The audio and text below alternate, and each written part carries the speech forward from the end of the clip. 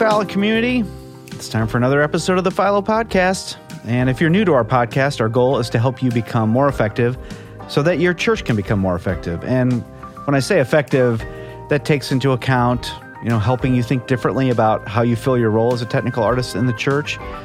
But maybe even more importantly, hopefully, helping you become a better human. In church this weekend, where I go to church, Willow Creek, the message was from 1 Corinthians 13, kind of the love chapter, if you're familiar with that. And it was just such a good reminder to me that who we are becoming in Christ and exhibiting the fruit of the Spirit more naturally is the most important thing. And you know what? We could have the best mix or understand how to do an amazing alpha key transition, but without love, none of it matters. And so when I think about some of the most challenging aspects of being a technical artist in the local church, more often than not, it's the people side of ministry that trips me up. Getting along with people, answering the same question over and over again, not seeing eye to eye with the people on the platform. And that is really where I need Jesus in my life. The technical stuff, while not always easy, I'm wired to figure that stuff out. And dealing with difficult people can really stretch my ability to love others. And this isn't necessarily what our podcast is about today, but this is just a reminder to me of what really matters and what we hope to focus on here at Philo. Through the podcast, through the Philo conference, the Philo book, I Love Jesus, But I Hate Christmas, is all geared towards more of the people side of becoming effective, not just the technical side. And all that we do is designed to help us become better people, which not only means better tech people, but better people, period. And our guest on the podcast today is someone who is better people and someone I didn't know until this past Philo conference. Jesse O'Brien, he's the audio ministry lead at Red Rocks Church in the Denver area. And one of my favorite parts of the Philo conference is the chance to get to meet new people who are doing interesting things at their local church and then getting to share that with all of you. And normally at the Philo conference, I don't get around to all the breakouts to connect with all the breakout faculty, and I miss getting to hang out with them. And there was some pretty amazing people, as you know, if you've been to the Philo conference. And this past year, we decided to do something different, and we had a gathering for breakout faculty on Monday night before the conference, and I got to meet some great people and spend some time with Jesse O'Brien and his wife, Molly. And the thing I love about the people we have as faculty for the Philo conference is not only are they smart, talented people in their field of expertise, but they are also quality people. And Jesse and his wife fall into that category for sure. So we had a great conversation, and I'm looking forward to having you listen in. Here we go. Jesse, welcome. Hi, everybody, and thanks for having me, Todd.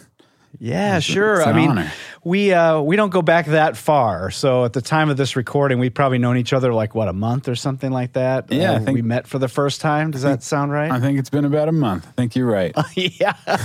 It's our 1 month anniversary. So we thought we'd celebrate with a podcast. We met just through mutual friends. Somebody recommended you as a breakout teacher for Philo. And so we're like, yeah, let's do it. And so you came out to Chicago for the Philo conference and taught a breakout. And I got to meet you and your wife who came with you. Yep. Yeah, it's great to see like a husband and wife together. Yeah, she had a good time. It was an excuse to get away from our 3 kids, so she was about it. There you go. Yeah. Yeah. So 3 kids, how old are your kids? 8 now. 8, 5, and barely 2. Wow. Yeah. What a party you got going on at your house. It is a party every day and every night. I don't remember those days. It's been a long time since I had a almost 2-year-old in the house. So, yeah.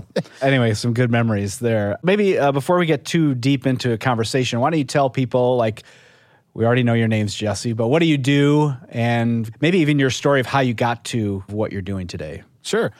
I am the audio ministry lead, I think is my technical title at Red Rocks Church. So what does that mean? It means that I handle everything audio, and everything that encompasses from front of house mixes at all the locations. I do the broadcast mix to just maintaining the gear and keeping it up and running and stable for, service week in and week out. All right. And so how did you end up, at Red Rocks? Yeah, so my background is pretty much all in recording studio. Sure. I started in a commercial recording studio here in Denver back when I was 19, believe it or not. And I've been doing that at the same studio ever since. So, it was all session-based bands, artists, singles, albums, whatever, kind of walked in the door, books on tape. And then one day in August, I remember it was August, forget the actual date, but it was August of 2013. Okay. Tyler Roberts, who's the head worship leader, came into the studio and was like, hey, so we need the classic story of we tried to go online and our mixes just aren't working online. They're just taking a board mix. So we need you to mix. And at that time, online wasn't nearly where it was today with churches, right? It was, some churches had it, but it was really very much an afterthought and kind of a, it's a cute little thing online and, sure. We weren't even week of, so what they would do is multi-track the service, bring it to me on Monday at the studio. I would mix it. I'd send it back to them to mix, and then they'd post it the next week. So their online was always a week behind. And I did that for 4 years.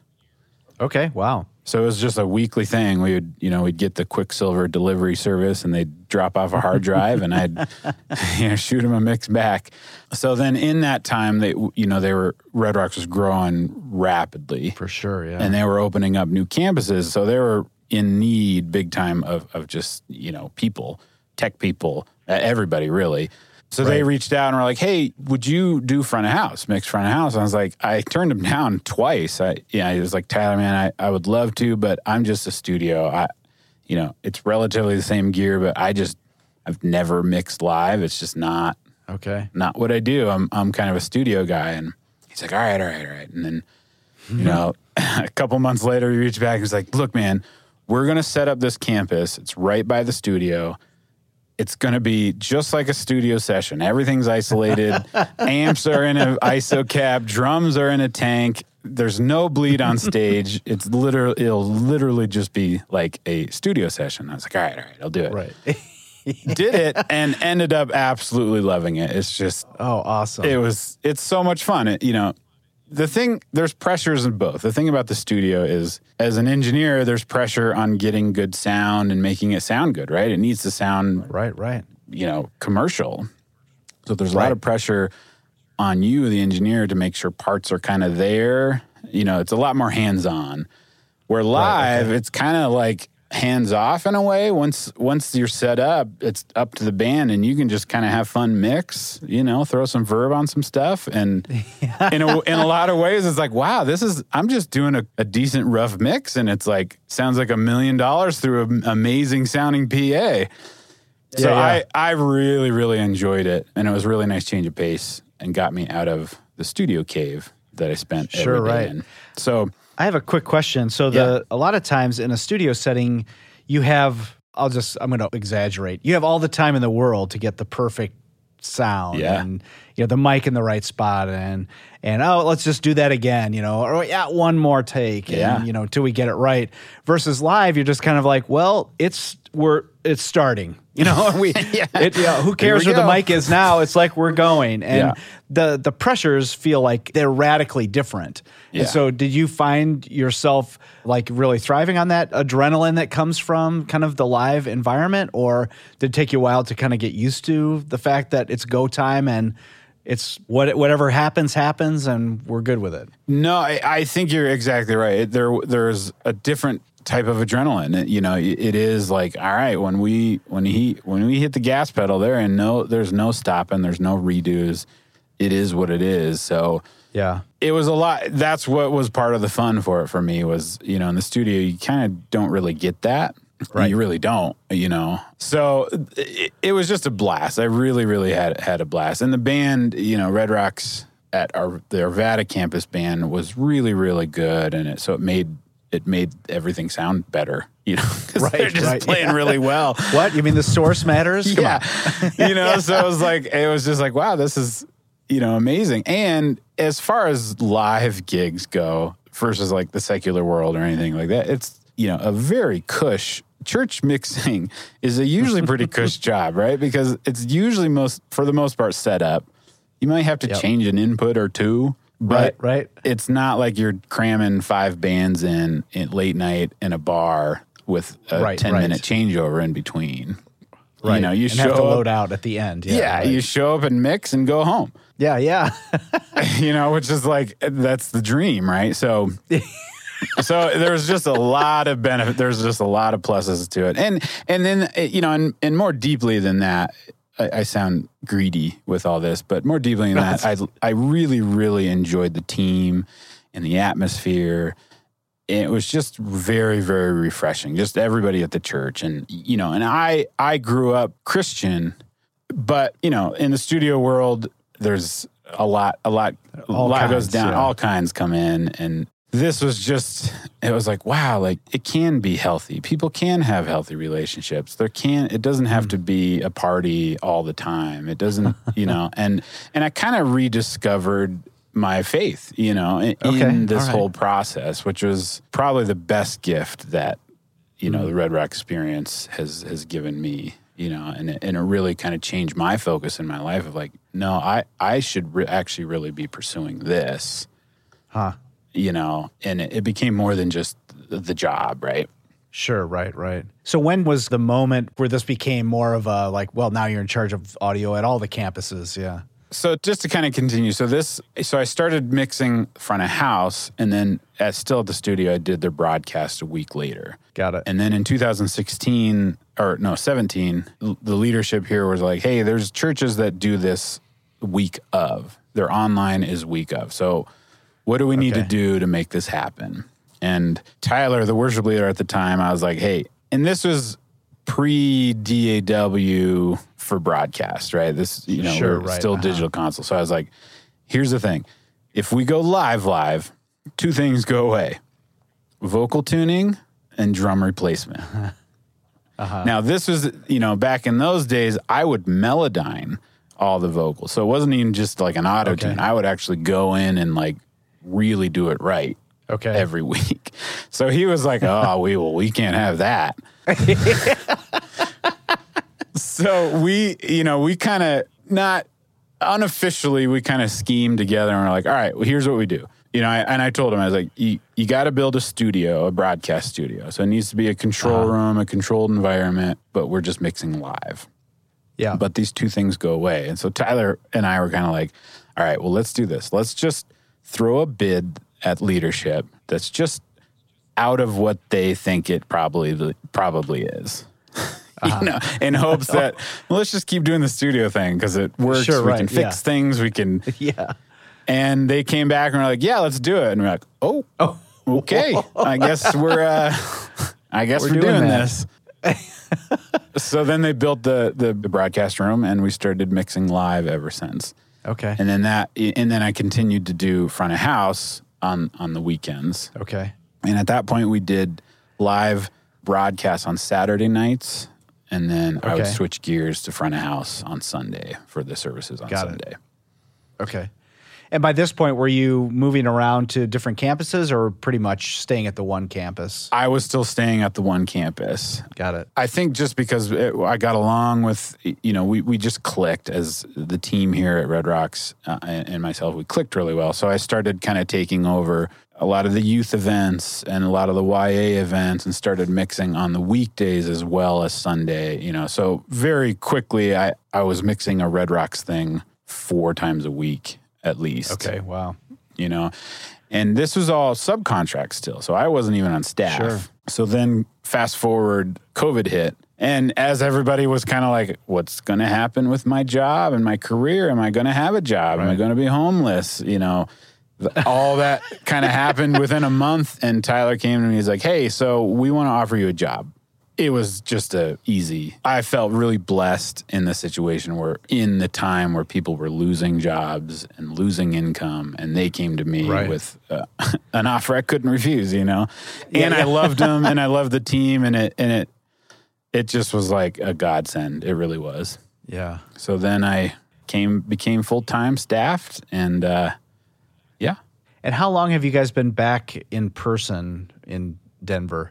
Ooh. Like were you out for like 6 months and then back at it pretty much after that, or? Yeah, I think it was Colorado was a little late to the game on being allowed to come back. I think what happened was if I remember, there was like a kind of a weird rule that was like, okay, you can have 25% of capacity or 50 people, whichever's more. Right. Or whichever's less. Yeah. So we were like, well, our staff alone just to pull this off is 30 people at least, you know? So, so for the longest time, we didn't have live service because it just didn't make sense. It wasn't worth it. Yeah. And then there's a couple churches in town that went to the Supreme Court with it and was like, hey, grocery stores, you know, why can they operate beyond this stipulation and we can't? And they won. Yeah. So then then we opened up and it was masked and we had to spray everything, you know, disinfect everything in between. Yeah. I think it was like eight months after it all went down. Okay. I'd be curious, just from your years of studio experience, like how did that, and maybe you were already in the mode of like making your broadcast mix really great, but did anything change for you during COVID, or were you like, oh man, we were crushing it and now we're like, this is what we're doing? In tandem with the studio, before the church started, the studio owner has a recording truck, a broadcast recording truck. So think of you know, think of the big TV broadcast trucks that have a full, room with a... like a semi or whatever, just all audio stuff. Yeah, exactly. So we had that going on, and we would do most of our gigs were at Red Rocks Amphitheater here in Colorado. Got it. Okay. Yeah. So anytime anybody wanted to record an album there, we were usually the ones that got the call. So I did a lot of broadcast, actually, live broadcast mixing out of that truck before Red Rocks. So then when we did live at Red Rocks, it wasn't, you know, it was very similar in a lot of ways. Right. In a lot of ways, a lot better because it was, you know, we didn't have to start from scratch. Sure. And then do a broadcast that same night. It was, you know, I could build on the mix. I could make it I could really kind of fine tune it. So in a lot of ways, it was a lot better. Now, I will say, you know, Red Rocks Online was pretty well established before COVID hit, you know, so it wasn't crazy. Yeah. It wasn't, you know. But you've been doing something and had something dialed in. Yeah. Pre-COVID, yeah. Yeah, exactly. Pre-COVID. And then COVID hit, and all of a sudden it was like, oh, wow. And our online just shot through the roof. You know, I think just some numbers. Pre-COVID, we would average 5,000 to 6,000 views a week on our online. Okay, all right. And then COVID hit, and I think the first week we did online with COVID, it went up to like 50,000, and then within 3 weeks, it was like 250,000 views. It just skyrocketed. What? So, you know, we're lucky enough to, you know, we were very established. We had all the infrastructure to do it. We were doing it every week anyway, so there wasn't much of a change on our end, you know. So. Okay. Yeah. Yeah, that's good. Now your job is leading audio at all the campuses. Is that a function of like, hey, we really like Jesse's mix, so let's put him in charge of everything? Or, what was the... how did that transition happen? I think a little of all of it. It was. We got along really well, and I had become kind of part of the family before I was hired, right? So sure, okay. I think a little bit was like, what job do we need to create to make a job out of it? You know, that's cool. Yeah, right. And so that was the role. It was like, because we had also, and we're still struggling, and I think every multi-campus church is, just with consistency from location to location. Sure, right. You know, there is something to say about having just a somewhat consistent product when you show up to a Red Rocks location. You know, what can kind of backfire or just doesn't come across very well if you show up to one location and it's just a completely different service than another location. For sure. You know, we want a Red Rocks look and sound and experience wherever you go at a Red Rocks campus. So that was really struggling, and sound, you know, was kind of number one on what was struggling with that. So they really did want somebody like, what do we have to do to keep this consistent and keep it, you know, a similar experience from campus to campus. So that was that's a very big part of the role, actually, is just right. I did some work at Red Rocks a few years ago, and I was amazed at how similar the experience was. at each of the campuses at the time. Oh, that's good. That's really good to hear. Yeah, just we like fight for it.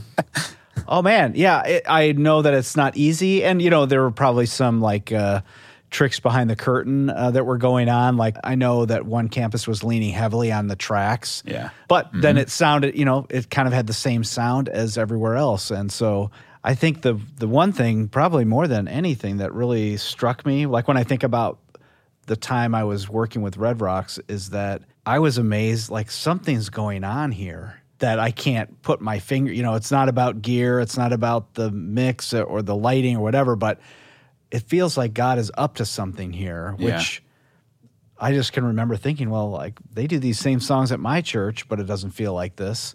It was a kind of an interesting experience for me to see, here's a thriving community.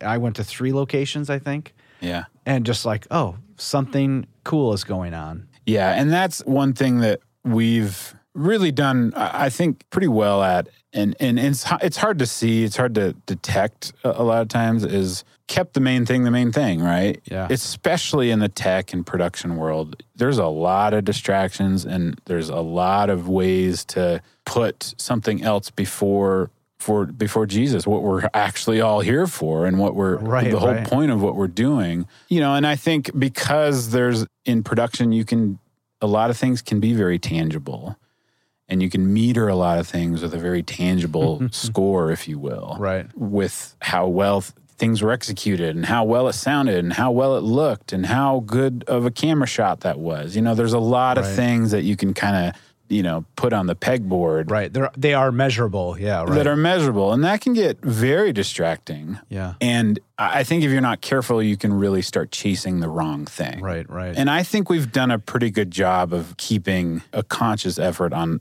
okay, we want to be excellent. We thrive, and that's a form of our worship, is to be excellent at the best that we can. But that's never going to be in the way of why we're here and what we're here for. Right. And leadership and staff from leadership on down in every department, production including, if there's moments where you need to step away and pray with somebody, it's praised. It's never like, well, you should have waited until after, and then, it's always like, go, that is why we're here, and that's what's important. And I think people around you see that, and they feel that, and I think it matters. It does matter. Yeah. And even if they don't acknowledge it, because I've been to churches where I'll see something like that happen, where a camera guy will step away and pray with somebody, and those moments are the powerful moments. Those moments are the worth something to take note of. Like, wow, that's cool. Right. More so than any shot, any light, any cool performance. Right. Those are the moments that matter. And I think we really strive to make, we still do the job, but we strive to make sure those moments can happen. Yeah. I think there's so much of it that the way we're wired up as production people to see all the little details and be focusing on something completely different than maybe what's actually happening in the room. It's like making sure the mics are working and the reverb's just right, or the lights are, that's what we're there for. And it can become, I think, real easy to transpose that stuff that we care so much about as the thing that really matters. Yeah. When, it's like the thing underneath there is that's why we're here. Yeah. And it just made me think, as you were talking, I did an event it was a corporate event in the days of doing virtual events, and we were recording all these people giving presentations. And a guy, it was like a CEO of some place, I couldn't even tell you what. Anyway, it was late at night, and we were all kind of done, and we're like, just as long as we get like a good audio and the picture looks good, that's all I care about. I just want to go home, Right. And so he does his thing. It's like 15 minutes long, and he's like, so how was that? And we're like, oh, man, you crushed it. You didn't stutter once. We got the audio. Everything's great. Yeah. And he's like, yeah, but how was it? I'm like, oh, I wasn't even listening to what you were saying. I have no idea. Yeah. And I think I was even talking to somebody just today that they have a volunteer that has been serving every weekend at front of house, and they're like, hey, why don't you take the weekend off, come to church with your wife, just come to church. And the guy came to church and, came to the booth and was like, yeah, I just don't really get anything out of the message. So, maybe if I'm not off, I'll just go to work instead and listen to worship music. And we were just talking about how when you are doing this thing over and over again, week after week, it becomes the thing you're paying attention to and not the, like, what's God doing in the room, or what is the message today, and what is God's word have to say to me? Yeah. Not just, does the pastor sound good with his mic, is it rubbing something, whatever. Yeah, exactly. We just go so focused on the making sure it's executed well that we're missing kind of the point of content, why we're even there. Yeah. Which I think it's hard because it takes so much energy to worry about those things, and that it's like I don't have a whole lot left over for what is actually being said. Well, and I think that's a good point. I think because all the details kind of jump out in our faces, because that's what we're trained and that's what we do. That's what we're trained to look for. It's easy to get fatigued, right?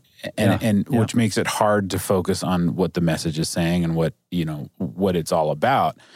And I think that's why it is important to take a week off and go to church with your wife and really push yourself to remove yourself from the tech, truly be there to receive the message and receive what's being said. And that's, sometimes harder, easier said than done. Oh, for sure. But I think the more you do it, the easier it is to kind of let yourself go there. At Red Rocks, I listen to the message from 1 week 5 to 6 times straight. Right. And I would be lying to you if I said that. I hear what they're saying every week. Yeah. Right. I'd be lying. There's weeks where I'll listen to this thing 6 times and I couldn't tell you a word of it. And I think that's a problem. I feel really insecure about that. Or I leave and I'm going like, gosh, like I really need to spend some time, and that's where all like, because we have private links where we can watch the message whenever, right? And I'll go back and just like, all right, I'm turning everything off. It's done. The work has been done. I don't need to worry about it. Yeah. Let's now actually receive this message that we work so hard on. Right. And it takes some effort. It takes some self-coaching of like, no, just shut your mind off and receive it, Yeah. It took me a lot of years to figure out that, like, nobody cares. Maybe I don't believe what I'm about to say. Nobody cares about whether or not I'm listening to the message or if I'm getting anything out of it. I mean, I think people do care, but no one's going to do anything about whether or not I'm absorbing it or taking it to heart or taking notes or letting myself be fed. I think it's real easy. I mean, I did this for years where I gave myself a pass on, church isn't really for me because I'm working it. Yeah. But then I would never do anything about putting myself in a situation where I could be fed. Yeah. Where that I was allowing myself to receive what God had for me that weekend. Yeah. It's easy as a tech person to cop out, just say this is, I can't do it. Well, you know what? No one's going to make sure you're finding it some other way. That's still your problem to solve. Yeah. And I think for a lot of us, we're just too tired to figure out a new way. It really is. And I think it's almost the humor that God has of like, it feels like it's work, right? It feels like, all right, for sure, I don't want to deal with this. I'm over it. I've listened to it a billion times. I want to just go do something else. And it's like, but when you really take the time and effort or just put yourself in an environment where you can receive it, it's the most refreshing thing. It just fills you up. It makes you not burned out. It makes you not overwhelmed with the work that had to be done or whatever, right? It truly is a break. And every time, I've never been in a situation where I'm like, I wish I didn't push myself to do that. I'm always coming back going, wow, I need to do this more. This is really important and it's healthy. Yeah, it's so good. I heard a message a long time ago by Harvey Carey was the pastor's name, and he was talking about David, King David was being pursued by King Saul, and so he's like hiding out in a cave somewhere, And one of the statements in whatever verses we were reading, 2 Samuel or somewhere in there, and the verse was, David delighted himself in the Lord. And the whole message was about the idea of like David took the responsibility to find a way to be filled by God, to put himself in a situation where that would be the case. And I think, I don't know what it is, like maybe, I don't know if it's a Western culture thing or whatever, but we abdicate that responsibility to our leaders. Like, you fill me up, you do this for me. And really the reality is, for not just for tech people, but for all people, it's like God wants to have a relationship with you. And the only way that's going to happen is if you're putting yourself in those situations. Yeah. You're willing, you're with him, you're making time for it, and not just, like somebody else's responsibility to make sure that happens. Yeah. Yeah. You're so right. I mean, you have to, and I don't want to make it sound like, oh, you have to, grit your teeth and put a lot of work in to make this happen, right. Because it's not that. It's even a little bit of effort. I think all I'm saying, I guess, is, if left in automatic mode, it's real easy to forget how to do that. Sure. Yep. And I think being on autopilot is a function of life in today's society. It's like so easy for all of us, regardless of what we're doing, to be an autopilot. Yeah. And nothing good comes from autopilot. It's just like, I'm not going to grow as a person. I'm not going to have healthy relationships. I'm to survive in ministry. So normal people on autopilot, not a good thing. I mean, tech people, I will run myself into the ground on autopilot. Like, another thing to do, yes. Yeah.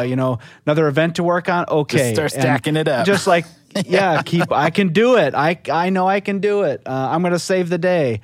Yeah, if we're not careful and we're not investing in ourselves, we'll end up saying, I don't want to do this anymore, which I don't think is what God had in mind. Yeah.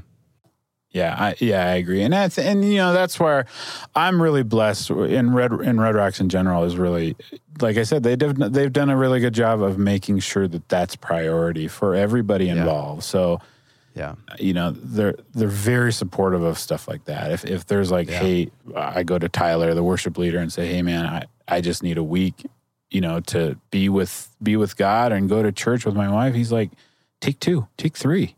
Yeah. do, make that priority. Yeah.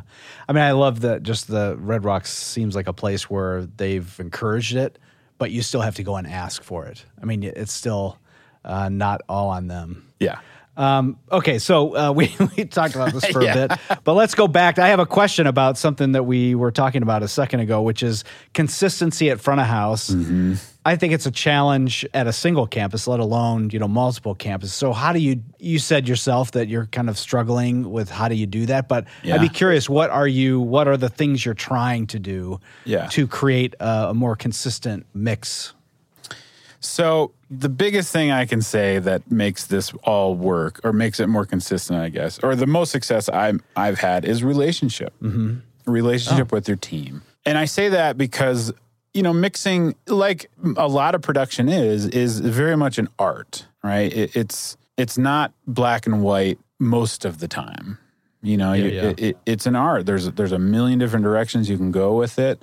They're not really right. I mean, there can be wrong, but it's many options of right, know? So how do you take somebody and branch them off in the same direction that you want your ministry to go? Sonically is kind of can be a challenging thing, especially when you get people that are experienced. Right. Because the more experience they have, the more opinions they have. Yeah. And then this is what I do, and I do it well. And that's just what I do. And it's an uphill battle to try to get them to change that, whether it's right or wrong. And I'm not saying what they're doing is wrong. It's just stylistically and subjectively different than what they're used to doing. Right. So, right. So it's really, really hard. And if you just come across as like, well, this is what we do, so deal with it or move on, you're just not going to get very far. And you're going to have a real high turnover with, with people. Yeah. That's where the relationship comes in. And just, I think it's really important to just know your team and know where they're at in life, not just technically, but know where they're at with their family and how they're doing. And because then you gain that mutual trust. And when you tell them like, hey, we're really shooting more for this, they know that it's not coming from that stinks, do it better. They know it's coming from, and I think it's important being open with them. Just like, look, and make it kind of a team effort almost, What I try to really be careful on is like, it's never like, all right, I'm going to do a mix at all the locations that's going to be consistent. Follow that snapshot to the T, and I don't want you to veer from that ever. Right. And that's, I think, an easier approach because it's a little bit more tactile. It's a little bit more like, no, you just need to start from this snapshot and don't move from it. Right. But you'll get results that way. You will get results that way. But what you won't get is kind of that pride and enjoyment from your team. You've kind of removed their ability to thrive in a way, to thrive creatively. You've kind of just made them a robot. And they feel that. Right. And they're, hopefully they're in it because they love doing audio. They love mixing. So if you're going, yeah, I know you love mixing, but I only want you to ever do it this one way, they're going to get bored and stale with it. It's going to be hard for them to find inspiration to continue. Right. So that's where it's like, all right, we're the team here. It's our job. It's not my job. It is, but it's our job to make things consistent across the board. So what can we do as a whole to make this happen? I'm open for ideas. What are some things that work really well at your location? What are some things that work well at your locations? How can we bridge these? How can we make it so we're all working as a whole? And I've found better luck with that approach than the other. And it helps build the team and helps. Right. And that's the other thing is it helps engineer one not just have a better relationship with me, but have a better relationship with engineer 2 and engineer 3 and all the engineers at the location. Right. So they can kind of, they understand each other also. One of the things that you, from the outside looking in, an advantage that you have is that there's a very defined sound coming from Red Rocks, like with Red Rocks worship and the recordings that are out there. You can point to something and say, this is what we sound like, because there's actually recordings of it. Sure. Whereas I think a lot of churches, number one, don't have that. Yeah. But they also haven't taken the time to define, here are 10 tracks that sound like how we want to sound. Yes. And everybody listen to these, and then let's talk about it. How do we get there? Yeah. I think for so much of it, there's just like no idea other than I don't really like your mix and you don't like mine. And, just like, right. It's super subjective. Yeah. Yeah. No, you're totally right. I mean, someone actually after my breakout, someone came up and asked me how did Red Rocks Worship find their sound? And I thought that was a really good question because it's one of those intangibles, right? It's one of those things that like I can't tell you a moment. I mean, I kind of can, right? But it wasn't an intentional thing. It wasn't like nobody sat down and said, "We're going to come up with our sound. This is our sound." Yeah, yeah. It kind of created it. It just morphed into what we sound like. Yeah, and I was like, we didn't. I don't think Red Rocks Worship at least had a sound until last album. Okay. Not this current album that we did not Things of Heaven, but the one before that. I don't think. Okay. I think everything leading up to that, it was very much like, oh well, let's sound like them. Let's sound like them. Oh, I want to sound like this. And it was very copycat. It was like, sure. Let's just do what they do. Yep. And there wasn't our own identity. And I think it took that to kind of realize, we just kind of there's sure. There's there's nothing really wrong with that, because I mean, even pointing to something and say we want to sound like that is helpful to any audio engineer. It is, and it's totally cool to find inspiration from various locations, right? Yep. But it didn't take until we were kind of like, okay, you know what? We're just going to write songs for our church that we feel that is for them. Yeah, yeah. You know, and that's when it really took a shift of like, I think as a team, we were all kind of like, oh, I don't necessarily care what they're doing over there. I mean, it's cool what they're doing. Don't get me wrong, and there's some cool elements, but I'm not just, fighting and scratching to get to that location. I'm kind of like, no, let's bring it back home. And what does the church need? And what do we feel that they want from worship? And what's going to feed them the most? And that was where the shift really, really happened. It was like, okay, that's when our identity really started to poke out. And that's where Red Rock kind of was like, okay, this is what Red Rock sounds like. This is who we are. We've kind of gained that identity. And, it's hard. It's hard to find that identity. And, when you're a church, both, from musicians to mixes, it's really hard to find identity for artists in general, but mix-wise and worship is no exception to that. It's really hard to find identity. But that's where you really just have to be true to, what you're doing and just the scope behind it, I will say, always find inspiration from other locations. That's totally, every artist does that everywhere, right? Mm-hmm. But make it your own. Be yourself. Yeah. Be, and as a church and as a team and even production team, make it your own. That's what really is going to set you apart and make it unique and make it, just your moment with your church. Yeah. And I think it all plays in, right? Because those moments are really infectious. Outside people see that and it's infectious. People love it. And that's, and those are the moments you and the congregation can truly get in touch, with Jesus and really get those moments. Yeah. As a team, you get better at it, but sometimes they're elusive. Sometimes you can manufacture all you want, but they just don't show up. And there's times where it's just like you turn the faucet on and it's like, wow, what's different? The Holy Spirit, right? Yeah. Yeah, I just love kind of what you said, the idea of, what you're doing. You're not doing for people out there. You're doing for what does our church need? Mm-hmm. And so what do the people of our church need? And so to write songs, worship songs out of that place is so great. But even from a production standpoint, and maybe more specifically front of house or broadcast, when you think about it in terms of what do our people need from this mix, which maybe feels like, kind of like an ethereal, mumbo jumbo thing, but it takes it out of like, what do I want? Yeah.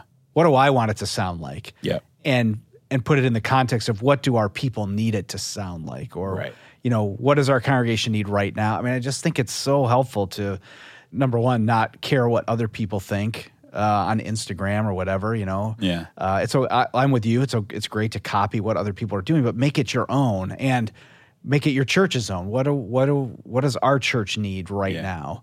Yeah.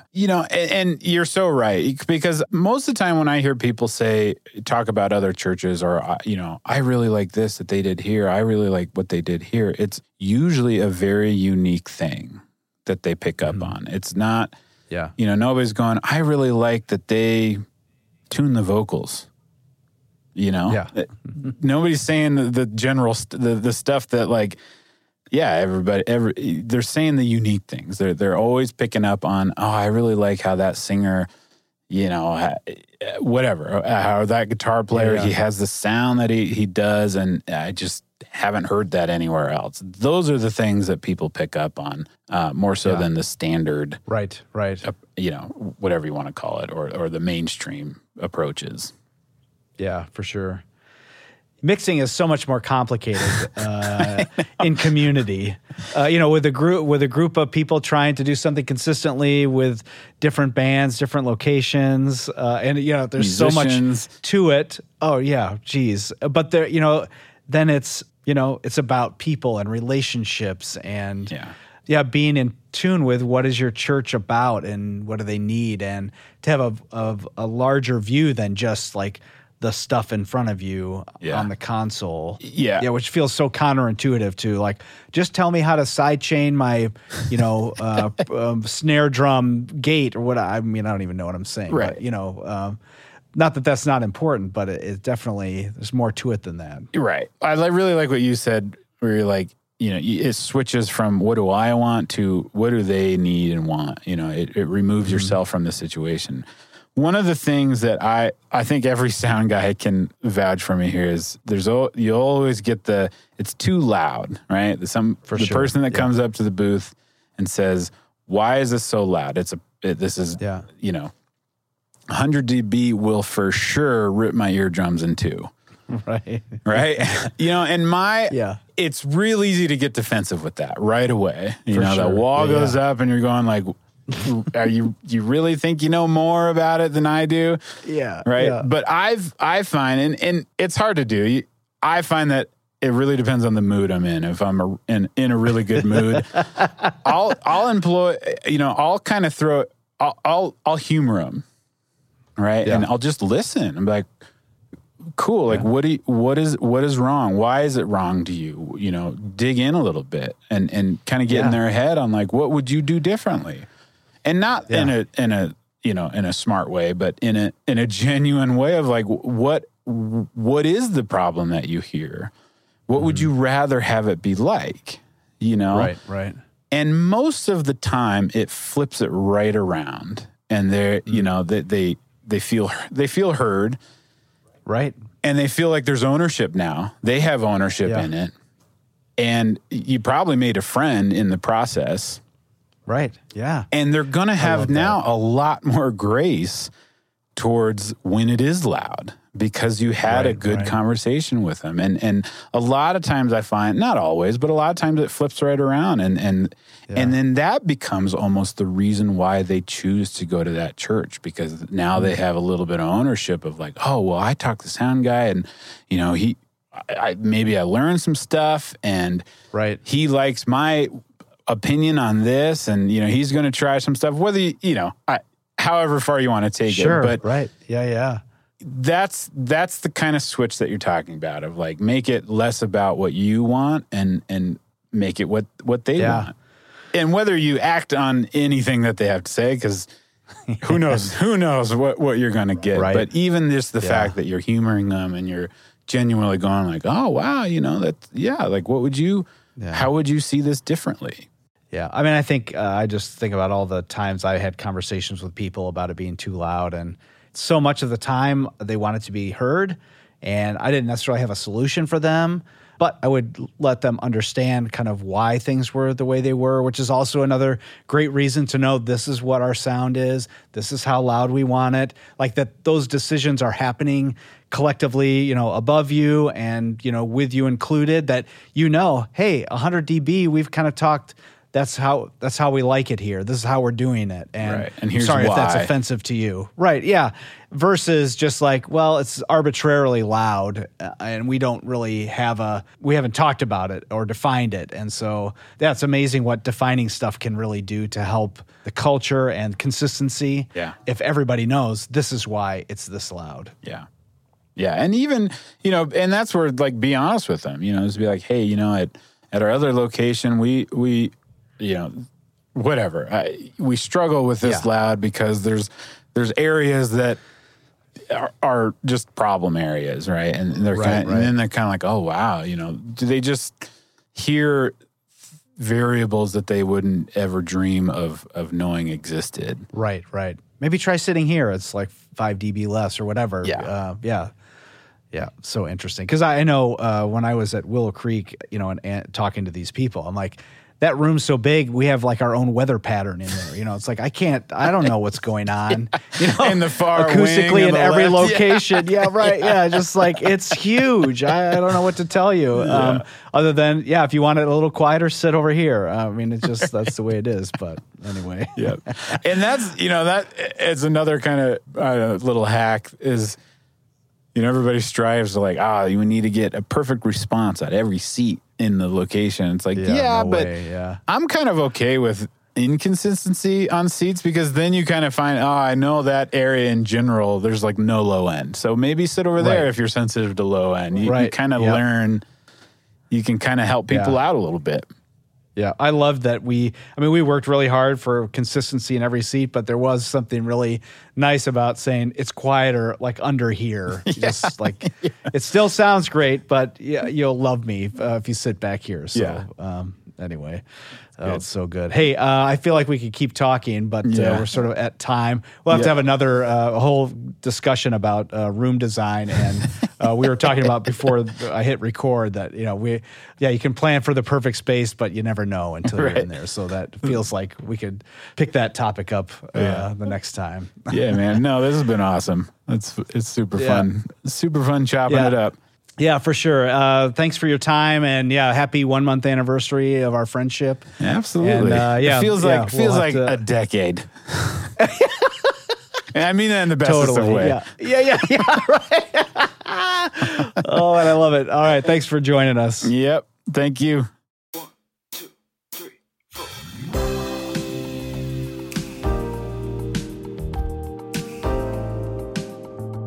What a good conversation. For me, the biggest takeaway was about how important relationships are in achieving a great mix. I mean, whether that's the relationship with the people in the band or with the folks behind the console, the key to a consistent mix is relationships. I mean, it feels counterintuitive, but man, I love it. As tech people, myself included, I naturally gravitate toward figuring out some new tech thing or spending my time researching the next big technology trend. And while that's important, spending time building relationships with the people on our teams is probably the best way we can invest our time.